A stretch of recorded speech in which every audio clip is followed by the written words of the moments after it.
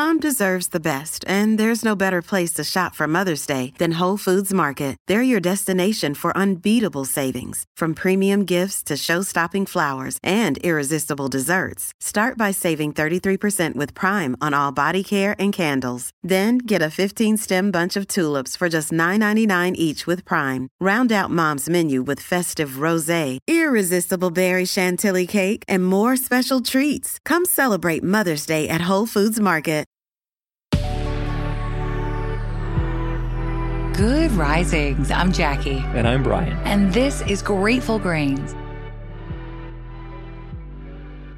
Welcome back. This week, we're looking into some interesting aspects of our fascinating bodies. We got it started Monday with high altitude. Tuesday, we talked breakdowns. Yesterday, we explored our broken backs. And today, we're getting into hangovers. Ethanol is the molecule responsible for hangovers. It's in all alcoholic beverages. The more ethanol, the greater the potential for a hangover. Of course, symptoms and severity of a hangover can vary depending on weight, age, genetics, and other factors. But generally speaking, hangovers share a few features in common: headaches, nausea, diarrhea, and anxiety, just to name a few. Dr. Judith Grisel is a professor of psychology at Bucknell University and an internationally recognized behavioral neuroscientist with expertise in pharmacology and genetics, whose research focuses on determining the root causes of drug addiction. In her collaboration with TED-Ed, Dr. Grisel digs into how exactly alcohol causes a hangover and whether there's any way to reliably prevent one. Dr. Grisel explains that alcohol slows down the communication between neurocells. After someone has their last drink, the concentration of alcohol in the blood begins to drop back to zero.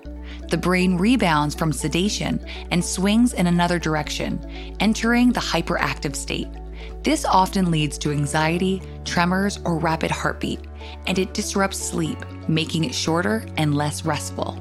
Alcohol throws several of the body's delicate balances off kilter, disrupting hormone levels, including cortisol. Dr. Grisel explains that normally fluctuating cortisol levels help regulate wakefulness throughout the day and night. So the disruption in cortisol during a hangover may cause people to feel groggy or disoriented. Another hormone alcohol interferes with is vasopressin, which normally decreases the volume of urine made by the kidneys. By decreasing levels of vasopressin, alcohol causes people to pee more and become dehydrated. Dehydration can lead to thirst, dry mouth, weakness, lightheadedness, and headache, one of the most common hangover symptoms. In addition to dehydration, hangover headaches can result from alcohol's influence on chemical signaling in the brain, especially on neurotransmitters involved in pain signaling. Alcohol can also damage mitochondria, which are responsible for producing the ATP that gives us energy. This may contribute to fatigue, weakness, and mood disturbances experienced during a hangover. Meanwhile, alcohol stimulates the immune system, leading to inflammation that can damage cells within the brain, affect mood, and impair memory. And it can irritate the gastrointestinal tract and inflame the lining of the stomach and intestines.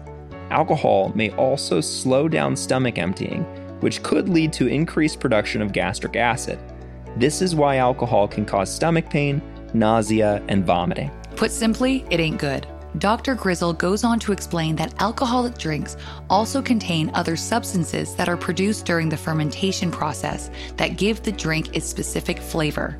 Some evidence suggests that one of these, methanol, is particularly bad for hangovers. The body doesn't start metabolizing methanol until it's done processing ethanol. And when it does, the toxic metabolites of methanol may potentially worsen hangover symptoms. This would mean that beverages that are closer to pure ethanol, such as gin or vodka, may cause fewer hangover effects than those crafted with flavoring ingredients like whiskey, brandy, and red wine. So, the choice of alcoholic beverage matters, and so does drink mix. As always, we want to avoid high levels of sugar, especially in unison with alcohol. As I'm sure many already know, it only gets worse with age. Our bodies are less able to metabolize alcohol due to decreased liver enzyme activity and fewer liver cells. It leads to higher blood alcohol levels. Of course, the question inevitably becomes, how do we avoid these awful hangovers? Well, the answer is obvious. We avoid alcohol, or we limit the amount of alcohol we drink in a single sitting. but we understand how far-fetched that may feel for many out there. In cases where we know we're going to be drinking heavily, eating carbs like bread, potatoes, or pasta before or while we're drinking can slow down the rate that our bodies absorb alcohol, which can sometimes diminish blood alcohol levels, thus decreasing hangover symptoms. Eating after drinking allows us to replenish glucose levels. Beyond that, we can curb dehydration by drinking mineral water and electrolyte beverages before, during, and after drinking. Some health and wellness experts also advise taking NACs and activated charcoal in line with drinking to help soak up the toxins created by our body's processing of alcohol.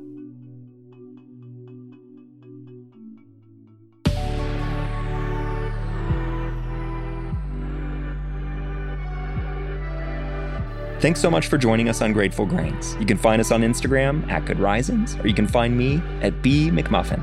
And you can find me at JacquelineMWood_1. We'll be back again tomorrow for the final day of our week on our fascinating bodies.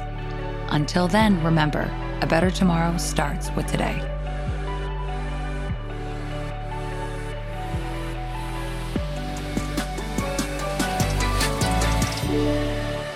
Good Risings is presented by Cavalry Audio.